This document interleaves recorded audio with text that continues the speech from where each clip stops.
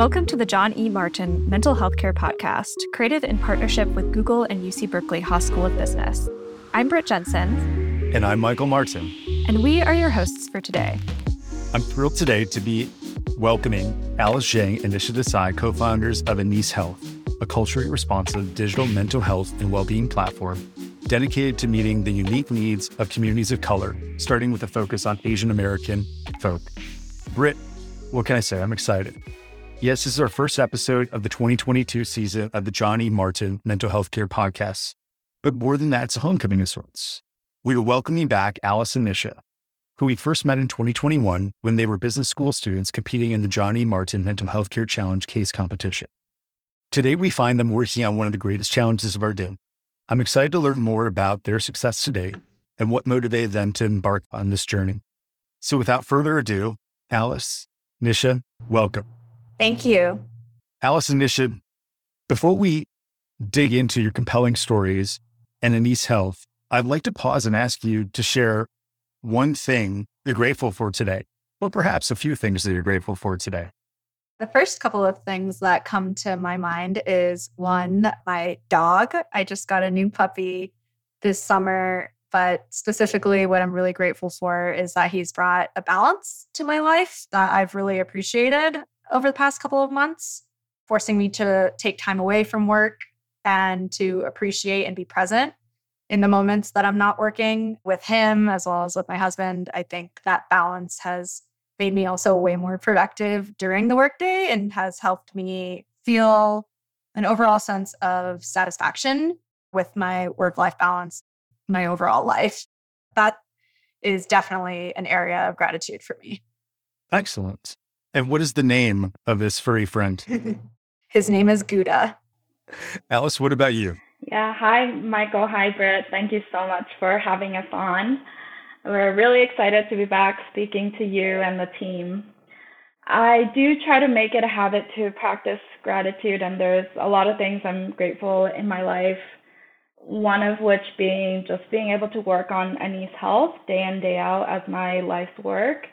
And I'm really, really grateful for my support system that enables me to do this hard work, which includes Nisha, my amazing co-founder, my partner who is so supportive of what I do, and the great team that we have at Anise. I think I get a lot of energy from having these good people in my life, and it really propels me to keep going. That's fantastic. Thank you for sharing that. One of the things that I want to go and do is find out, more about Anise's mission. Before doing that, I'm really interested in the name itself. Help us understand where that came from.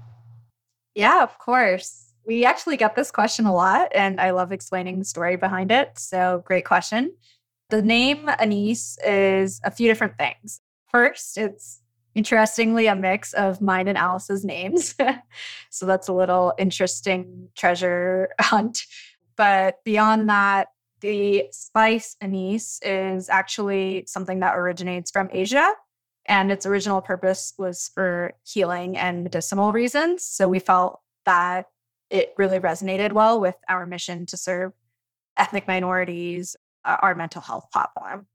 And then the last little interesting tidbit that we heard from a mentor was actually that having a company name that's at the beginning of the alphabet is really helpful for like SEO. And when you're at a conference, being at the beginning of the alphabet will kind of get you some additional looks. So just a little clever trick. But I'd say number 2 is the main reason, the medicinal healing purposes that originate from Asia.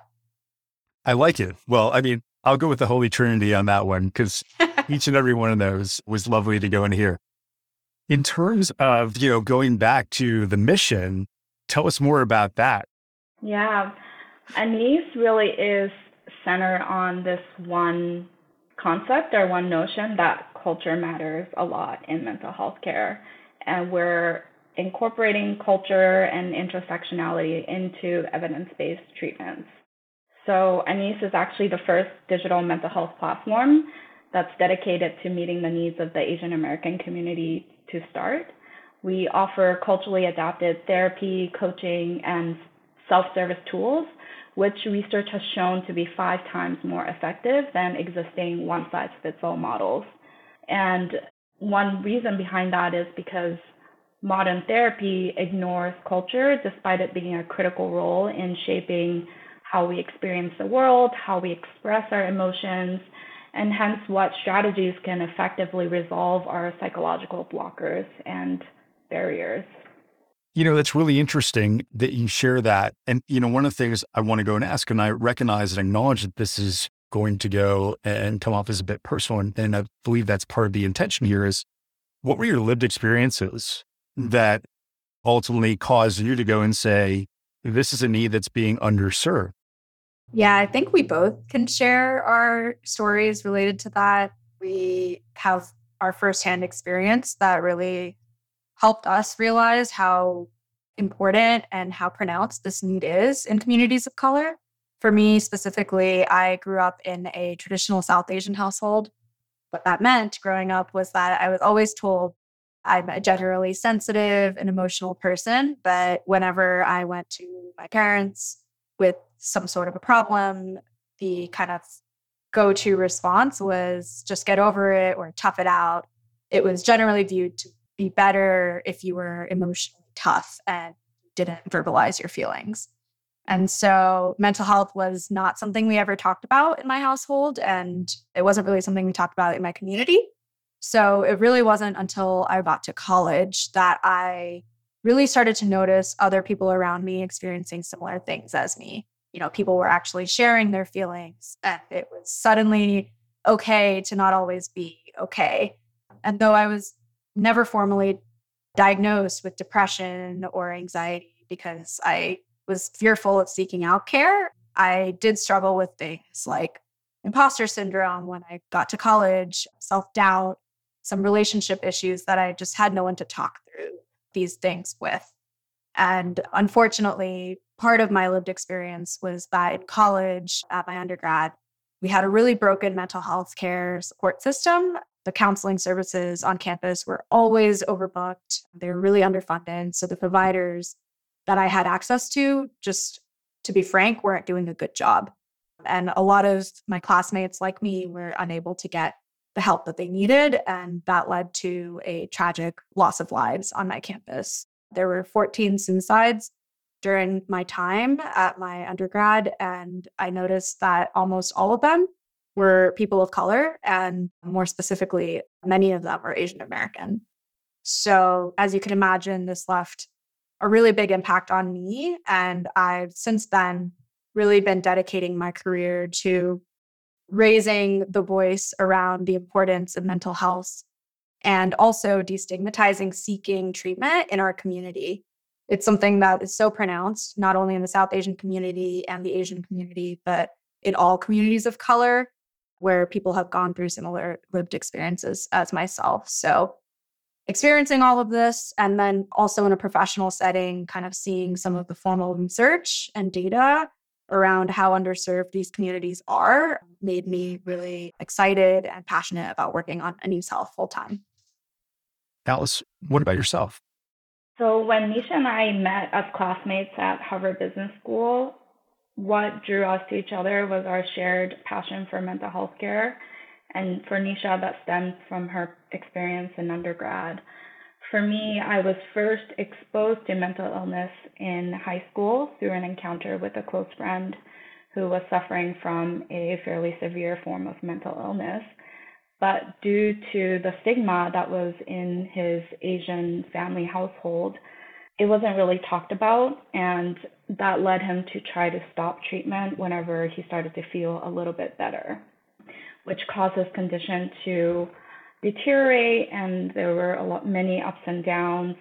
And I really saw the devastating impact of untreated mental illness, including, potential for loss of life. And at that time, mental health wasn't even something that was in my 16, 15-year-old vocabulary because it wasn't talked about in my household. It wasn't something that was taught in school. And I really learned it through firsthand experience that this is a biological clinical condition that has treatments and you can get better from if you seek out the proper care. So I actually went into studying neuroscience in undergrad to understand this better.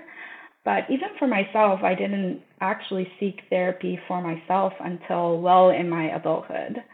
Actually, the first time I sought therapy was when I just started at Harvard Business School. And all my adult life, like Nisha talked about, I think in our communities, the common push is to just stay tough, don't show your weakness, and just kind of stay the course and push as hard as you can. I think that's kind of the immigrant mentality as well. But when I got back to school, it was a lot of adjustments from work, transitioning from work life to being back at school. And I also moved from Japan to the US. And at that time, there was a lot going on. So I'm glad that there was access to mental health services on campus. But when I started seeing a therapist, my first therapist was a white male. And it was my first time in therapy, so I didn't know how to even evaluate if it was working or not. In hindsight, it didn't work for me because no matter how long I spent explaining my upbringing and things that I thought were causing me trouble, I don't think it really got through to my therapist. So the strategies that he was recommending didn't necessarily work for me. And it wasn't until I found a therapist who approached therapy with culture in mind that I started to understand myself better from the lens of someone who grew up in this culture. So also from my personal experience, I've cycled through several therapists until I found one that worked for me. And I think for a lot of people, when they're just starting out, they have no benchmark comparison. So we're trying to take that work away from someone who's already in a place of distress to have to go through multiple trials until they can find someone that can understand them. What do you guys focus on in your work as elements that make it more specific to that lived experience?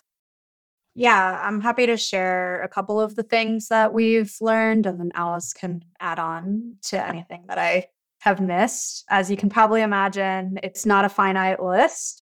There are an infinite list of things that each individual goes through and experiences at varying levels. So what we're trying to do at Anise is, through our clinical research, try to validate some of the experiences that are the most common and share strategies and tips, guidance that the therapist can then titrate and iterate based on the individual's experience. So we're not intending by any means to stereotype or pathologize, but just to explain a couple of the things that we've seen, what Alice just described of this unfamiliarity of verbalizing and expressing feelings is something that is often a barrier for many Asian clients to even start therapy, or is also often a reason for why they drop out of therapy prematurely. They aren't able to get or see the progress in the early days that they are probably hoping for. And as a result, it results in mistrust with their provider. And they feel like, if I'm not making progress, like, why am I wasting time doing this? And so for the Asian community, where not only is this verbalization an issue, but also, people really want to achieve and they want to get things done. They want to be action oriented. This behavioral coaching integration built into our care model really helps achieve progress quickly. And the behavioral coach serves as that really direct and action-oriented support system on top of the therapist to help that patient start to feel more comfortable in their own skin and to start feeling like they can talk about their emotions and they can make progress. So that's one example.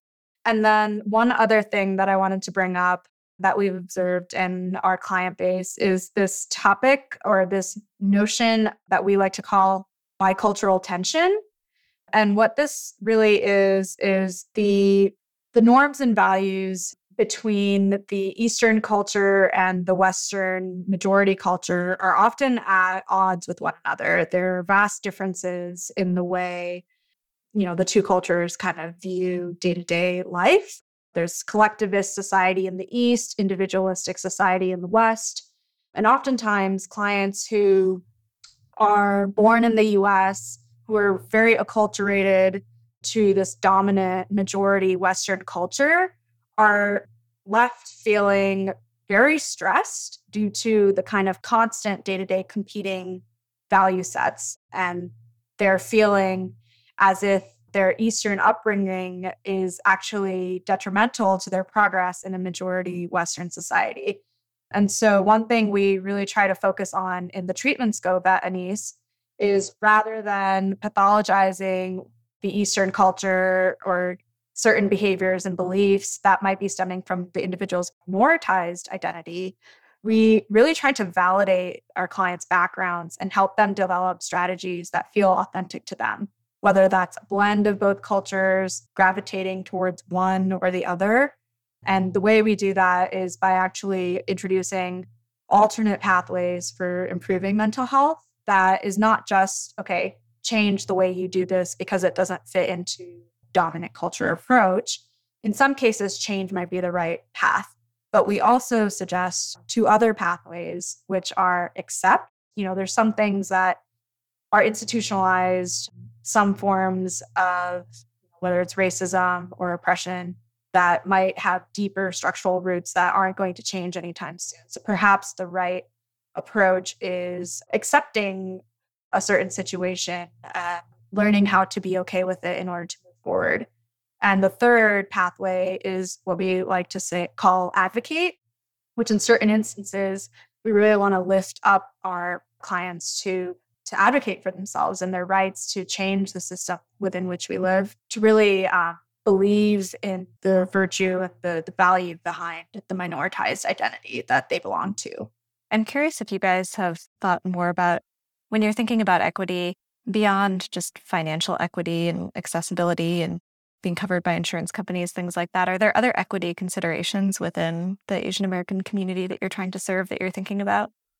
One thing we are trying to normalize is, we get this question a lot about, even within the Asian culture, there is a lot of nuance across all the subcultures that exist. There's South Asian, there's East Asian, there's Southeast Asian.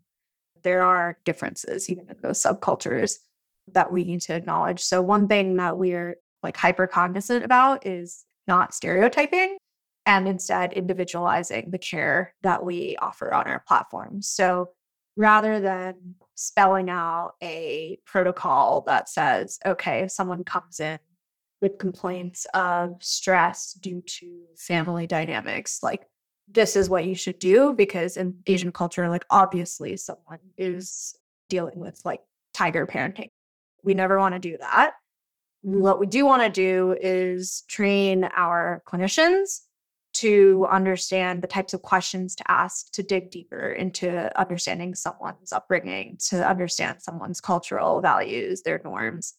So we equip them with the right sets of questions. We also equip them with an understanding of what some of the common norms, common values, et cetera, are, so that in the solutions that they provide to their clients, they can tailor them once they better understand their client to actually meeting their specific needs. So it is not as simple as just saying, okay, these are the obvious things that Asian people go through, and this is how you treat them. It's much more nuanced than that. And part of our training program involves peer consultations for all of our therapists. So they get a chance to discuss, obviously on an anonymized basis, any cases that come up that are nuanced. So if a certain therapist who's, say, a Vietnamese client, and a specific issue that client comes to them with is very, very nuanced to their upbringing as a Vietnamese individual, they can rely on the help of other therapists in their peer consultation sessions to provide input based on cases they've seen or even the therapist's personal experiences. This enables us to treat a wide range of individuals who have differences while also maintaining a kind of scalable provider organization. So we don't only have to match our clients to their direct ethnic match from a therapist standpoint. And that's actually what we've seen in literature to work better, rather than ethnic matching, which actually has a pretty low correlation with outcomes. It actually comes down to the cultural adaptation of the interventions themselves and the training of providers to be culturally sensitive. If people are in California, if they're interested, or elsewhere where your services are offered, just kind of briefly tell us what services you offer, where they're offered, in case people are interested in signing up and getting involved. Yeah, of course. We just recently, a couple months ago, launched in beta in the California market. And we are currently servicing Asian identifying adults, as well as their partners or family members who might benefit from understanding how to live with someone who is Asian American. We only are currently servicing ages 18 and up, but we do have plans in the near future to expand to other markets outside of California. That includes states like New York and Massachusetts. They're in the work, as well as several other states. So for anyone who's interested, we have a couple of recommendations. If you live in California and you meet the eligibility requirements that I outlined earlier, all you have to do to get started is navigate to our website, which is www.anisehealth.co, and you'll see a button that says Get Started. Essentially, all you have to do is fill out this super short intake form, and within 2 business days, we'll have you matched to a few culturally sensitive providers from our network. But if you don't live in California or fit the eligibility requirements that I mentioned earlier, no worries. We are coming for you next. And so what we really encourage you to do is go to our website and sign up for our distribution list, our email list, in other words. All of our updates will be sent to you so that you can be the first to know when we are launching in new communities of color or in new markets, or expanding the scope of our services to include things beyond therapy, coaching, and self-service tools. The last thing I'll say is the way our program works currently is that it's a subscription program. We have all of our clients pay around $250 a month. And through that subscription, they get access to 4 sessions and access to all of our digital library content. And we're really excited about the fact that despite the lack of insurance coverage right now, the $250 price point comes out to actually in line with most insurance copays and is about 1/4 the cost of private practice rates in California. So we're doing our best to make sure our services are accessible, and they are actually also eligible for HSA and FSA benefits. So for anyone who has questions about accessibility, we encourage you to reach out to us at info@anisehealth.co, and we're generally pretty open and flexible to making sure you can get the care you need. Any career advice for either students or just, curious professionals who are interested in making an impact in this space? Come speak to us. If you're passionate about culturally responsive mental health care, we're always happy to chat, and our team is growing. So reach out. For me, I worked in finance and consulting before business school, so it was very, very foreign to the startup world where I knew most of the innovation was happening. And what I found was the best way to learn more is through doing. So I would encourage students, if they have a chance, to take an internship somewhere or do an independent study project during their semester and get their hands dirty and learn about everything that's going on and see for yourself what role fits best for you. It's been so inspiring to talk to you guys today. You're on an incredible journey and I think doing really amazing work. Thank you, Britt. Thank you so much for joining us today as we learned about how to improve the access to and quality of mental health care. We would like to send a special thanks to our partners, Google and the UC Berkeley Haas School of Business. And we would, of course, like to thank Ventures FM for making this podcast come to life. Until next time, take care of yourselves and each other.